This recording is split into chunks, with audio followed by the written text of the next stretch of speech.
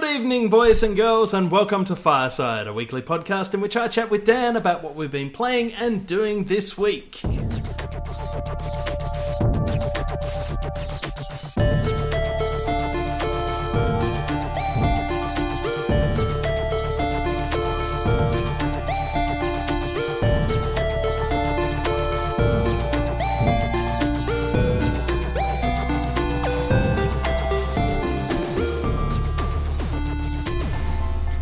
Hey guys, welcome to episode 32 of Fireside. I'm your host Dave Haldane, and as always I'm joined by Dan Lehman. How are you? I'm alright, how are you?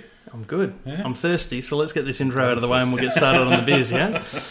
This week we are going to be talking about Zombicide, Dan the Man, the game, not the co-host, and Mr. Robot, the Android game, I believe, yeah? Indeed. I also want to briefly revisit a game we discussed in F14, Blockers. Just want to discuss a particular variant of that. All right, no worries. But before we start and introduce this week's beer, I did want to do something that's sort of a bit of a no-no in any reviewer's handbook, and that's that I want to rejig some of my old ratings for the beer. So, yeah. Here we go. So earlier today I created I want to say an official recommendation thread for beer. I created a thread in the forums rather than just including it in general discussion, which is where it was before, listing our scores, how we've gone so far, what we've tried, seeing what people recommend, etc., etc., putting in the filters so I can filter out all the I don't drink beer comments. Thanks for your input. And anyway, going through that list, I realised that I'd rated some of them too high and others too low, and not really given myself enough wriggle room. I think you noticed last week with Captain's IPA. You were stuck there. I was like, I want to give it a... And I forgot that you went more granular, and I could have gone 3.75. Yeah. Go down to the quarter anyway, of Firesteins. Oh, well. So I sent you an email earlier in the week, but for our listeners, so this is sort of what we're thinking about for our Firestein rating. So 1 Firestein is something that we'd basically consider undrinkable. 2 Firesteins is a below average beer. 3 Firesteins is an average beer, not bad, but not special either. And I don't mean average as in the average of what we've drunk. I mean average as in not special, not crap. 4 Firesteins is better than average. It's a brew that we gladly drink on any given opportunity. And 5 Firesteins is the very epitome of brewing mastery. It's the envy of other beers and desire of all consumers. The envy of other beers. Oh, Dave and Dan gave me a 5. Yeah, I fucking lorded over the rest. Devel's been sitting there in the fridge going, I need my own shelf. My shelf's made of glass. I don't see the double D stamp of approval on the side of Dan Murphy's shelf anywhere. What I see is beer awards and brewers awards. No, I see that in the future. Screw their notes and brewers awards. It's the double D stamp of approval. Yep, and ours will be like a hand-scrawled Sharpie pen one, not the, there's a gold stamp on wine. Yeah, ours will be the same thing, but a Sharpie scrawled. Not that it'll just be typed, Arial, 16-point font. No, Comic Sans. That's the Comic Sans. That's the professional font of legends. So here's the changes that I've made. So Mildura Aster Ale from the first episode comes down from a 3.5 to a 3. Hoegaarden Wit Blanche goes from... Wit Blanche? Wit Blanc. Wit Blanche, I think. Yeah, it doesn't Hoegaarden Wit Blanche. Hoegaarden, mate. Hoegaarden Wit Blanche goes from a 4 to a 4.5, which brings it in line with the DeVille. And the Captain's IPA goes from a 3.5 up to a 4. And I feel better, and you all think that my scoring is terrible. But that's all right, because I'm not anywhere near a sophisticated... Whatever helps you sleep at night, buddy. A sophisticated rater of beer anyway.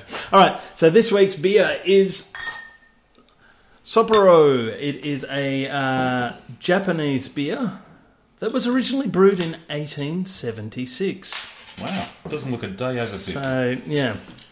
So, the Japanese brewmaster, Seibei Nakagawa. Sorry, I'm not... See a boss in Mario Brothers? I should have said it. All I can think of was the Makatomi building out of Die Hard, but keep going. Anyway, he was trained in Germany, had a true press... blah, blah, blah, blah. Where's the interesting stuff? Authentic brewing techniques, quality local ingredients. He developed a perfectly balanced golden lager. Sorry, let me do this properly. Trained in Germany...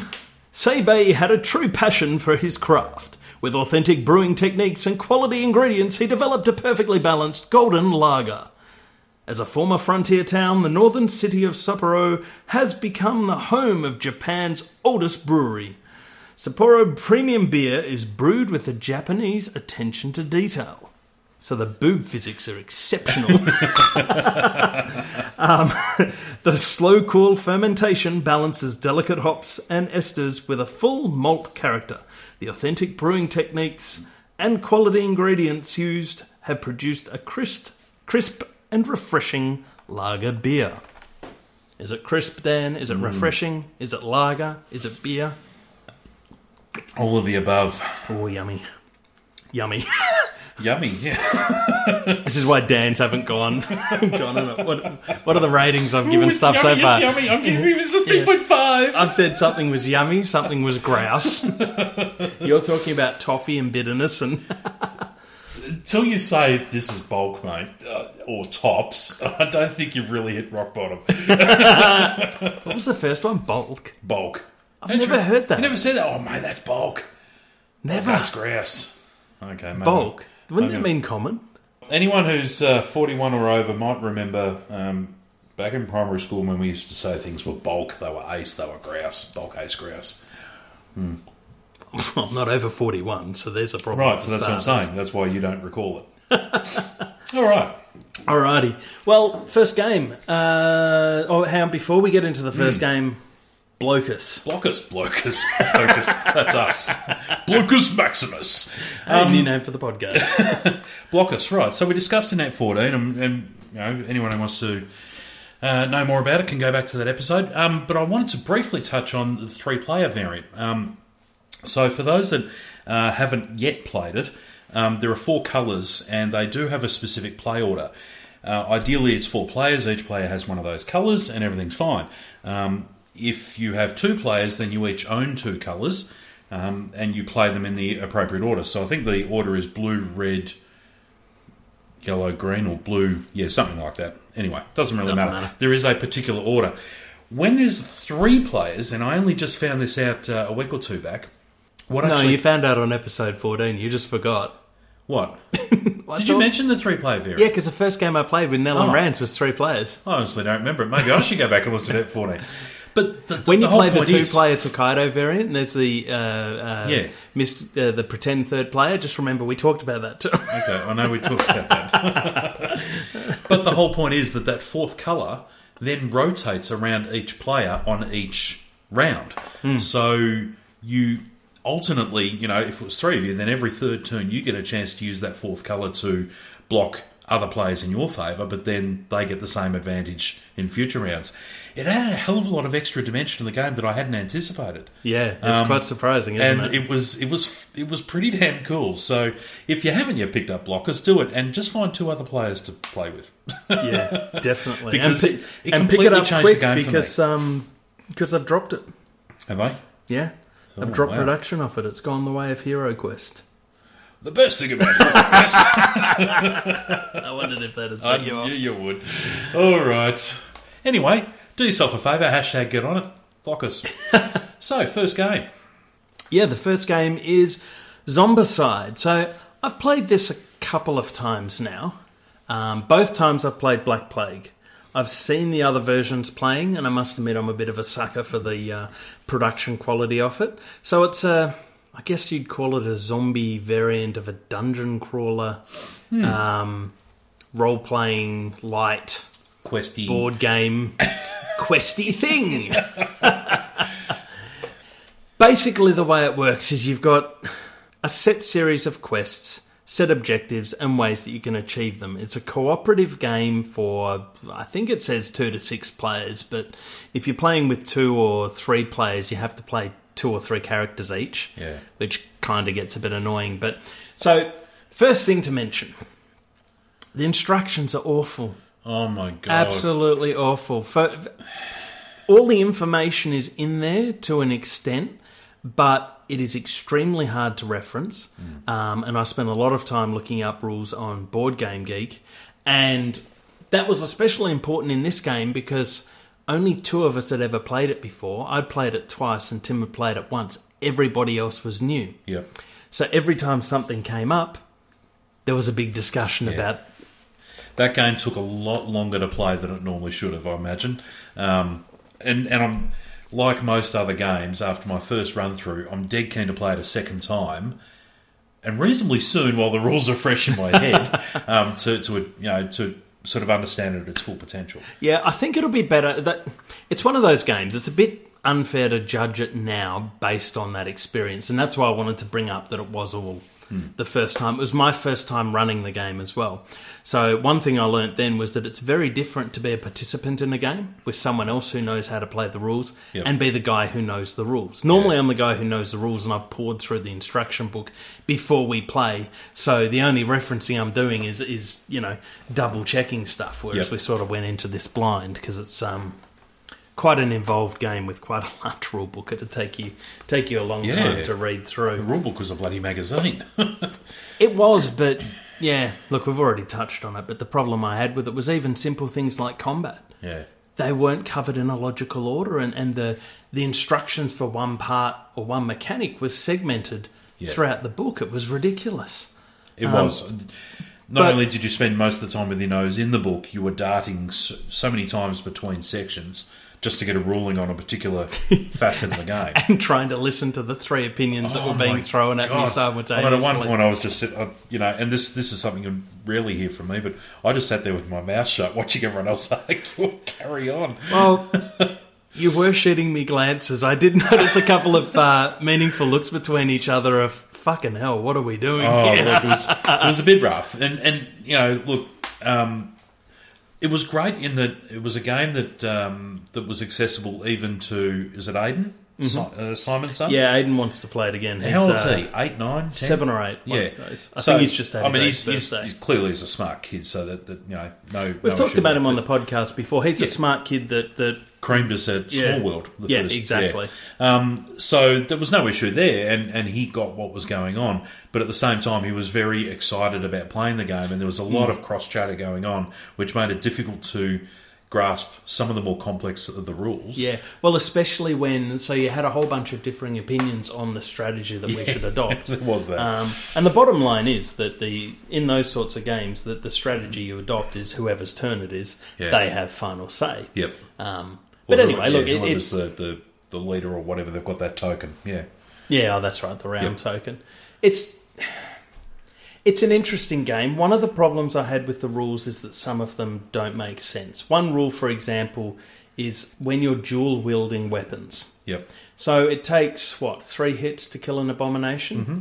So if you're carrying 2 weapons that do 2 damage, dual-wielding means that you can kill 2 zombies of 2 damage or less. You can't combine them to kill an abomination.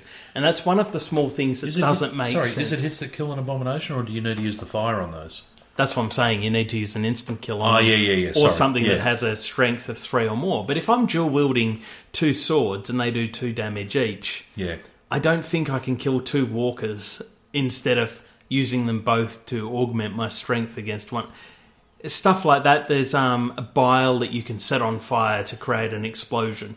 And you can only set that on fire with a particular item, a torch that you can find when searching a room. Yeah, there was also... You can't use a fireball. You can't use... So we did have a house rule. We house ruled that spell. But the point of that... The reason that house rule isn't in there is because there are enough torches in the deck to make it balanced. And if you throw in that house rule, you begin to favour the players a bit too much. Yep. So... That aside, the things I did appreciate about it, the build quality to start with. Oh, yeah. My God, those beautiful 3D figures are just fantastic. So here's the thing, right? That build quality, sorry to cut you off, but the reason I bought Black Plague instead of the other one was because of the build quality. So they all have the same quality miniatures. Yep. That's not different between the versions. What you get in Black Plague that you don't get in the other are these little character stands. And they're moulded plastic with a slider for your experience, little plugs to put pins in for what skills slots you unlock. For the cards, so you can arm left hand, right hand on dual wielding. And a little slots to stand them up. Yeah. The whole lot, yeah. It is absolutely astounding, the player... what do you call it? That thing. Your little player card it's is like an your interactive bit of placemat or plastic. whatever, Yeah. In the other versions of the game, that's a cardboard sheet and it's all cards face up on the table. Yeah. You know, Munchkin style. Yep. Which works perfectly well. But it doesn't have that same appeal, right? Yeah. And the build quality, like that. So you'll have, what is it, 2 variants of each monster? There are 2 different types of walker. There's these monsters Easily called fatties. 2 or 3 different types of runners. Yeah. There's 2 fatties. Yeah, and one's holding his guts in and the other's just walking. So when you're playing, you feel that there's more variety than... Oh, no, it was tremendously good quality. So I appreciated that. The mechanics of the game itself with the rotating turn leader and the bit that I liked the most was it 3 actions per turn is your base, but then you might have other abilities or spells or whatever else that might give you additional turns. And those actions can be in the form of move, spell, make noise, search a room, all make a sorts noise, of a whole bunch of things. stuff. But the point is that you get certain number of things and you have to divvy up. The fact that it's turn-based, not time-based, means that you do have the opportunity, as a good cooperative game should give you, the opportunity to sit and strategise every single move as much as you need to or as little as you need to. It's simple. We want to attract the abomination in this direction because we've planted a bunch of dragon bile. Okay, everyone, let's make some noise for the next few turns, etc., etc., etc. So I really appreciated those aspects of the game. However, I do need to play it a second time without all that confusion that reigned because it took us it felt like almost 2 hours. I don't think it was that long, but it felt like I think it was over 2 hours. Oh, was it? Okay. It took me about 20 minutes to set up. It certainly felt like a bloody long game, and I think looking at that now, it'll probably be much shorter on the second run. Oh, with definitely. People that understand it. It'd definitely be a better game to play again. Some of the things I like about the game, at the end of each turn you spawn zombies. They're continually spawning throughout the game. That's kind of the whole zombie thing, the point. right? Yeah. And the way it works is you draw a card and it's got 4 levels. And the level of zombie and the difficulty is based on the player who has the highest experience. So your experience bar is segmented into 4 sections. Blue, there's a yellow, short one at orange, the start, a big one in the middle, a medium one near the end, and then a really short one for the high level. The goal of that is that you don't want to power level one character or have one person running around getting absolutely anything, because what they're going to do is spawn more difficult and more numerous zombies. And the rest of the players will be ill-equipped. Yeah, they won't be able to deal with them. And the other thing I liked was when you level up, you actually get to select. So you've got variable player powers. No matter which character you select, your level up skills and your base skills vary. Yep. Skills, I'm not sure that's the right word. Rewards, everyone has the same base gains. Moves. You get some perks, I guess it's... Well, you gain extra powers or whatever. Yeah. Yeah. So, like, for example, Dan had one where he was... his first spell was his first ability was Spellcaster, which let him, for free, cast a spell each turn. Mine allowed me to move an attack. I was a berserker nun. Yep. So I could charge in an attack and have that as a single move instead of one move attack, one move to move, one move to attack. Everything varied based on the player. So I'm a real fan of variable player powers when they're even like that. But when you leveled up, you get to pick how your character develops according to... Yeah, so when you level up to, say, yellow, the next one up from blue, there might have been a choice of 2 different things. Oh, from this point forward, I can gain an extra action, or I can, wield an extra 2-handed weapon, or whatever the bloody skill might be. So it gave you a bit of choice to influence, as you said, your character's direction. Yeah. Very good. So, in summary, there's one thing that I learnt from the weekend. There are games like how you feel about Talisman is how I feel about Hero Quest and Descent. Yep. Right? I haven't been able to replicate that with Dungeons & Dragons Temple of Elemental Evil, I think it's called, or Wrath of Ashardalin. Yep. I haven't been able to replicate that with Zombicide. I have to an extent with Super Dungeon Explore. And Amelia said something on the weekend that I think has made me realise what it is I don't like about these games, personally. Yep. Not a fault of the game, it's something for me. She said to me that it felt like it was too middle ground between an RPG, which is what she plays, so the full RPG, talking full character development, Dungeon Dungeons and leading Dragons the campaign, sort of stuff. It's too much middle ground between that and a board game like Heroes Quest. Yeah. Or Hero Quest, whatever it's Hero called. Quest. The best thing about Hero Quest is the name. Hero Quest.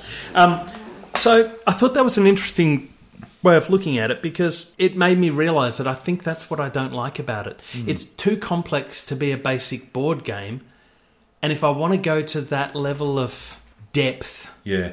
then I want to go and play an RPG. I don't want And to play it Zombicide as is not a full-blown RPG. Yeah, it's not either side, and I tend to prefer either side. So that's just me perfectly. Super Dungeon Explorer, interestingly enough, which is a current game, plays that ground perfectly. It's very simple. It's more about dungeon crawling than it is about the RPG elements, but the RPG is the driving thing to play them. Same with Crossmaster, which we'll play one day. Anyway. Cool. Well, look, I enjoyed it, and I definitely want to play it a second time. There's a fair bit of depth, but I think it's an enjoyable cooperative game. All right, next game is Dan the Man. Now, this is a game from Half Brick Studios, which... Okay, normally I'm a fan of pretty much anything these guys put out. I've said it on either this podcast or the other before. I was at PAX one year and they were in amongst all the indie game devs who thought they were giant game devs, reaching up and spending 5 minutes talking about themselves before asking a fucking question. Sorry, I digress. Anyway, when they were talking about it, they were talking about their process of developing a game. So they have an idea and it takes them about a couple of weeks to 4 weeks to make the game. And then it takes them months and months and months of tweaking. Yeah. They tweak the angle of the fruit in Fruit Ninja. They tweak the speed increase in Jetpack Joyride, all that sort of stuff. They're down at bus stops with iPads getting people to test out their game. They're going to conventions and testing. They're taking all that feedback, processing it, blah, blah, blah. I have a great deal of respect for someone who works like that on their games. So normally Half Brick Studios, ignoring the fact that all their games are free off the bat and have microtransactions to varying degrees, I always purchase their games. This game I actually saw a pixel art picture of a king sitting on a toilet playing the game on his mobile phone. It's the king from the game, playing the game that he was in. I clicked it, I saw Half Brick, I went, cool. Totally I downloaded it. I've since learned that it's actually only a soft launch in Australia and New Zealand. The rest of the world don't have it yet. Okay. So, anyway, Dan the Man. It is a pixel art 8-bit, 16-bit inspired platform game on a mobile phone. Okay. You have left, right on the left-hand side of the screen, the virtual buttons on the screen, and on the right side you have jump and attack. Pretty straightforward. That is it. It's a platformer. Okay. Yep. It's a. You know what? This is one of the. Well, I'll get into that later. That's all there is to it, but it is so chock full of character and so well balanced that it is just an absolute joy to play. I think since I've got it, I've finished it. I've finished the main story about 5 times, and I've gone back every week to do the weekly challenges, which range from speed runs to arenas where you've got to kill X number of enemies in a certain amount of time, and each time you kill an enemy you get an extra certain number of seconds on the clock and all this sort of stuff. It is a really, really amazing game for 2 reasons. One, it's an amazing platformer, and secondly, it's an amazing transformation to a mobile phone game. I never thought I would like a platformer on a mobile phone with virtual buttons. I hate that. I've got to tell you, everyone I've tried, I've hated. Everyone just feels like a poor imitation. I recommend you give this one a try. Okay. It feels so natural and easy to use that I'm rarely, pressing a button and it's the wrong thing. So I'm one of those guys that I've never thought touchscreen controls will take off. I'm really all about the tactile feel and the response. You're totally right. I mean, how often are we used to just having our thumb on a D-pad, knowing which way is left, right, up, down? You're absolutely right. So what it is it's a group called Studio Joho. They did a web series, right? Yeah. Web series? No, it's a YouTube animated series. Yep. It was just this little 8-bit pixel art comedy stuff. It's freaking hilarious. The first one, Dan the Man, wakes up, comes out of his house, walks to the right. There's a ninja guy there. He punches him a cup. The ninja punches him a cup. He beats him up and he falls off the screen. He gets a coin and goes, ooh. And then he goes on and punches a few others. And then there's a princess in a tower and he goes and punches a chest and he gets a key. And then a big boss appears and he gets a ninja star and he's throwing the ninja star and he rescues the princess. And then he takes her back to the house and then she wants a car. So he finds a shop. And the car... She wants a car. He's got 650 gold coins and the car is 599. So he gets her the car. And then he goes back to the house and there's a guy in an earth mover there and he's digging her a pool. And she turns around and punches him and one of your coins falls out and she gives that to the guy. And slowly she just ends up basically running him broke. He ends up in debt and then the guys come to reclaim it and this, that and the other. And he ends up dying. So your lives go that 8-bit reality. Yeah, and then your lives go from 3 down to 2, and the level starts again, right? Awesome. And he goes up to the castle, fights his way there again. He grabs the key, immediately turns around. The princess gets a little question mark above her head, runs back to the guy in the shop, gives him the key to the princess, and then level 1 ends. He right? fucks off. I love it. You've got to check it out. The brilliant. Dan the Man webcomics, there's 7 of them. They're the first 7 levels of this imaginary game. Yep. Half Brick took on, and they've made level 8, and that's the game that you play. Right. It is hilarious. It is really enjoyable to play. Okay. One thing I do want to mention is that the microtransactions can be a little bit annoying if you don't want to spend money. So, as you go through the level, there are these statues. Smash the statue and he drops a TV. Yep. I think it's a naked, muscled version of the Fat King. Right? And he drops the TV. And you can tap on that and you can watch a 30-second ad to get an item. Right? Yep. I think at a halfway point in every level, there'll be a 30-second ad to continue. It felt a little bit intrusive. And the cost to remove ads completely, which means you get every item for free, was $5.99. Halfway through playing the game, I was enjoying it enough that I paid it, and I don't regret it at all. Yep. There's an expansion where you get a whole new character, Barry from Jetpack Joyride, but that's $7.99. And I'm like, ooh, it's a lot of money. Like, I really enjoy the game. So you're up at $13 if you get the expansion. So if you get it, try it out, and once you've played the first couple of levels, I think the $5.99 is worth it. Okay. Personally, it's got that much longevity and replayability for a mobile game. You'll know after 2 levels whether you're enjoying the play style and whether you can use the... Which you can play just using the ad-supported... You can play the entire experience without paying a cent. Okay. But if you want to get free items as you progress, I mean, who doesn't? Yeah, then you watch a 20 to 30 second ad. See, in Farmville, I don't mind 20 to 30 second ads. In a platformer, it really feels more intrusive. But, you know, what are they going to do? Half Brick have to make money, right? Yeah, of course. And no one... Yeah, look, everyone deserves to earn a buck, especially if it's a good, a good game or whatever it is they're making here. So, but their previous... I think that it must stem from their previous... endeavours not having paid off. So Fruit Ninja and Jetpack Joyride are the 2 obvious biggies. Yeah. And they were free, and I don't think I've spent a cent. Oh, there was a paid version of Fruit Ninja. There was. Yeah, it was always paid on iOS and stuff, but that always seems to be the case. They smashed it with that, though. From what I've been led to believe. But that's because they got it right. Yeah. They had the idea, they got the game, and then they did the research. That was the one they were talking about in the thing at the start. Yeah. And they spent the months researching to make sure that when it went out, it was perfect. And the thing is, they keep revisiting it. The teams keep developing it. It's not one of those things where, let's employ a whole bunch of people, let's get this game out. Right, fuck off most of the team, and let's start a new project and get a team in for that. They reckon they can keep improving that game? Well, it's just been released in VR. It's already been on Xbox Connect. It was actually, I can see it working in VR though. Yeah, that's totally. It sounds pretty cool, but I don't know. I love the phone game. Side topic from that, and this isn't eating into the time for this game. So, one thing I thought about with this podcast, I've been listening to it during the week. Yep. Going over trying to find the bits with the beers. It's nice that I started timestamping it. It makes it a lot easier to find. But I was thinking about it. One thing... Okay, so we do the Another Dungeon website, and we review video games and board games. Yep.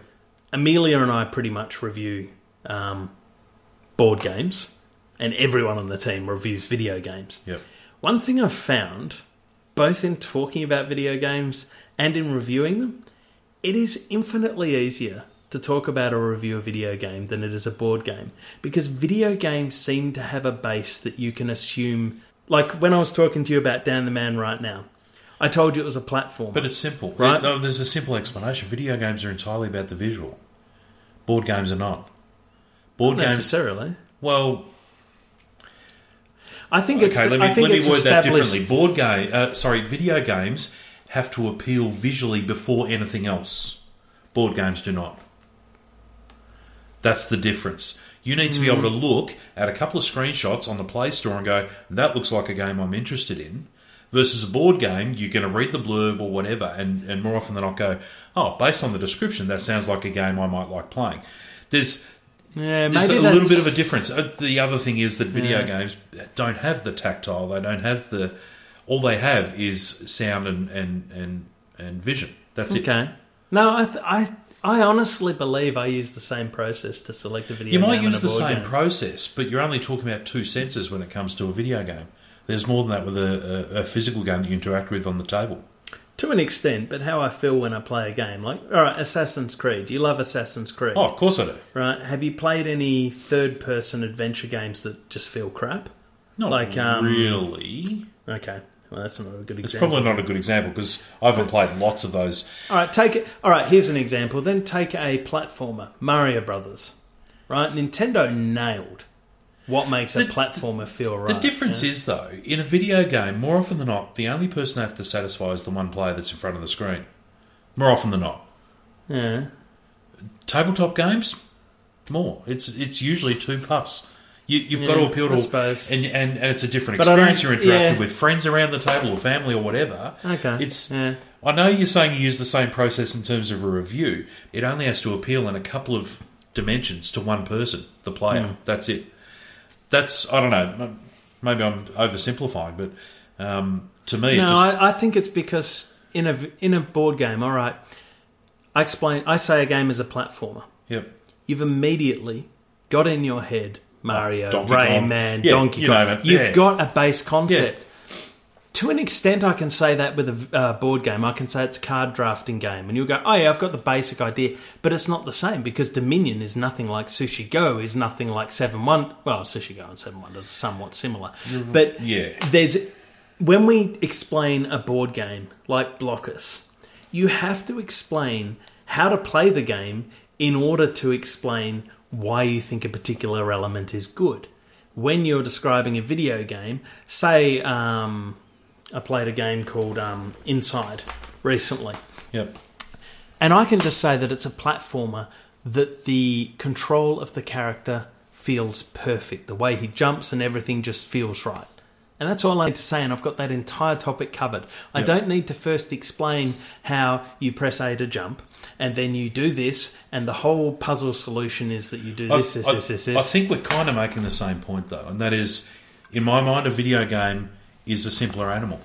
It's only going to appeal to a couple of senses and only to the one player in front of the screen. I think we're making the same point, but with different things, because I think... from different angles. Anyway, that's neither here nor there. That's not actually a topic. Our next topic was a game from you. Now, here is where we would normally insert an ad from Whooshka. However, I have since learnt that they're not actually doing ads yet. So we sound like a couple of morons breaking for an ad that never happened. At least we did address the fact that there probably wouldn't be an ad. We did. So if you guys have any podcasts or anything and you want to chuck an ad in, let me know. I wouldn't mind chucking them in to see what it's like, see how it sounds. But for the time being, we shan't be doing ads. Okay. We are still on Whooshka. Okay. But yeah. Right, Mr. Robot. Mr. Robot, okay. Where to begin? This one's a bit tricky because when I first told you I wanted to put Mr. Robot on the list, I was actually going to give it a really good review. My experience in between then and now has changed dramatically. Oh, so it's a bit Lifeline-ish, is it? Well, no. This is great. No, so great? It's okay, so it's okay. Very straightforward, text-based adventure centered around the Mr. Robot storyline. Yep. It's set for those that have seen it, before we I continue, promise. Okay, good no point. spoilers. No, there will be no spoilers. I absolutely promise that. It is set somewhere in the middle of the timeline for the first season. Mm-hmm. Now that said, I haven't completed second season, so I don't know how close it is there either. I've completed episode 1 of season 1. Okay. So. So it's set around middle of that season. It involves the characters from the show and all that, as you might expect. Now, I saw Mr. Robot, which I love the series. I love the depth and the complexity. It's a great homage to tech nerds like me, but it's also reasonably accessible to non-technical people in a way that they find the drama quite compelling. Great. Telltale Games, awesome. Second tick. Love most of their work. Telltale. It's Telltale Games. They've teamed up with USA, the network, and some other mob. Can't remember and so I thought, fantastic, this game's got to be on a winner, and it initially was. So when I say text-based adventure, I'm not kidding. It's set inside a fictional text messaging app developed by this large conglomerate that features in the TV show. This large Evil Corp or E-Corp, or right? called, Okay, yeah. So you meet them in episode 1. So It's not big really a spoiler saying there's a corporation. It's E-Corp. It's the E-Corp messenger. Yep. Long story short, you've found a phone on a street, belongs to a hacker, and you get caught up in their plan, their activities. You get effectively not quite forced, but convinced that you need to do certain things, social engineering, get account credentials for people, and get those, get them privileges escalation, all sorts of hackery type stuff, which is really cool, and it appeals to me in a great way. However. That only lasted for a few days, and then I hit, and it turns out just about everyone else who bought the game hit the same fucking problem, and it looks like it was a major problem with either the story progression or some bugs in the app itself, where it just didn't progress. We were left sitting there hanging, waiting for one of the NPCs to get back to us on a particular activity, etc., etc. There was nothing. And then they released a couple of updates to fix that. It progressed a bit more, and then it's halted again. Right now I'm stuck in limbo, and I've got a whole bunch of repetitive alerts coming through, and I'm not able to respond to the conversation. Wow, okay. Harking back to the mechanic of it, like I said, set inside a fictional text messenger. And the one thing that struck me that they've done really, really, really well is that you actually found yourself unwittingly buying into the fiction of the game. Yeah. So I'm sitting there, I'm at work. On your phone? No, I'm at work on my computer. I'm at work. Yeah. Real life, Dan, at work, doing his job. My phone beeps. I look down. It's a message on eCorp Messenger. I go, oh, shit. I'll go and check it. And it's someone I've been waiting on an answer from to get some account credentials or get something else done or do another social engineering trick. Fuck, I better deal with this. And I found myself actually buying into the story it was I don't know how else to put it. So next episode, when Dan's doing Fireside full time because he's been fired, he bought into it a little too much. No, it wasn't so much that. It was just they did such a really good job of getting you to buy into that storyline mentally and emotionally. And I found myself checking back on the messenger every now and then to see if I had a message waiting or to see if a particular task or activity had been finished. Okay. There was even an NPC in there who you need to use leverage against. You've discovered certain things that he wouldn't want discovered, and you also have access to to a member of his family. You found yourself questioning whether you should use that against him in a serious way or even go and do the bad thing. Wow, so it's really like the show. And then you get to the end of it and he turns out to be a different person than you expected, and then you're questioning whether you did the right or wrong thing earlier on. It's reasonably really well done. So it sounds like it's well written. Bugs. Well, it sounds like it's well written. It's extraordinarily well written, and it has got the main writer, Sam Esmail, who does the show, or who writes the show. It's got his name against it. I think he would probably be a bit upset about the current bad publicity it's getting. It's getting a shitload of 1 and 2 star ratings. Do you think that eCorp are onto what their messenger is being used for, and it's actually them?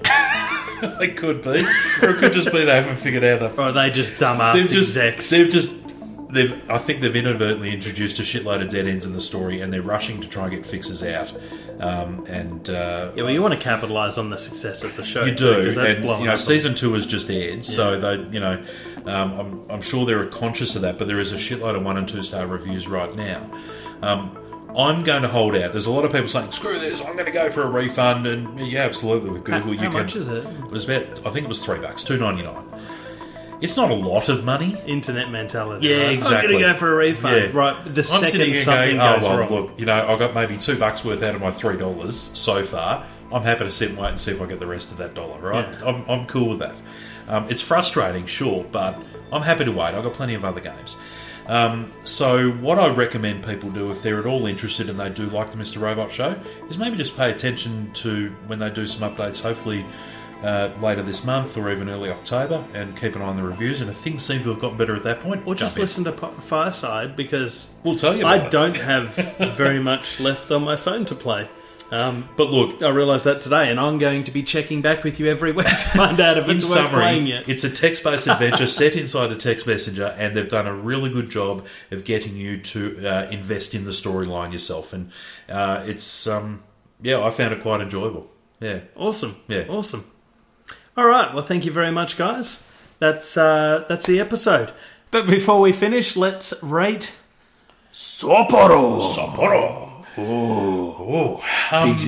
So when we were reviewing Kirin, I think I went on record as saying that I'm a big fan of those crisp Japanese lagers. Sapporo is no different. It's no exception, I should say. It's got that nice hint of bitterness at the start and then just smooths out nicely towards the end. And it's just got that perfect, as always, that... It sounds weird to use this term, but I'm going to use it anyway. It's got that accurate Japanese taste. yes, and it works for me. I can't articulate it as well as you, but it definitely does have that that Asahi and Kirin has and all that. I've actually been drinking Kirin all week and really enjoying it, but I do find it... All right, how do I describe this? It's not watery, but it doesn't feel as flavourful as, say, Sapporo does. What I was going to say about it is, and I find this about a lot of Japanese beers anyway, is that they're somehow strong flavoured without being strong beers. It sounds a bit contradictory to say that, but that's kind of how I feel whenever I drink, Sapporo, Asahi, Kirin. There's a whole bunch of them. But look, I find it enjoyable. It's definitely better than average for me. It probably sits a little bit below putting it a regular rotation. I'm going to give that a 3.5 Firesteins. Yep, I'm going to give it a 3.5 Firesteins as well. Based on my new rating schedule, this will not change.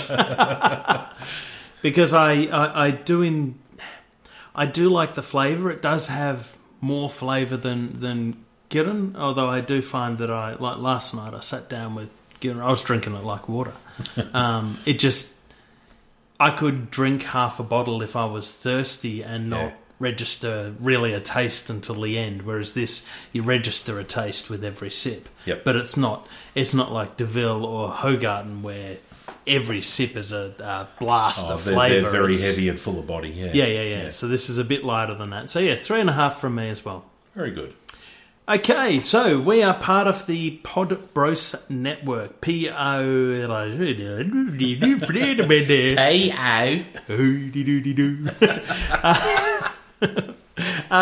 Let me try that again. We are part of the Podbros Network. PODBROS.com.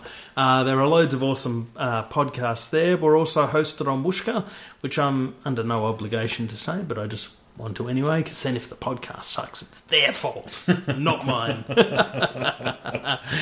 You can also find us on YouTube. Forums are forums@anotherdungeon.com, feedback at podcast@anotherdungeon.com. We've got YouTube channel, Facebook, Twitter, all the usual social media stuff. You know where to find us. Thanks for listening, guys. Good night. Cheers.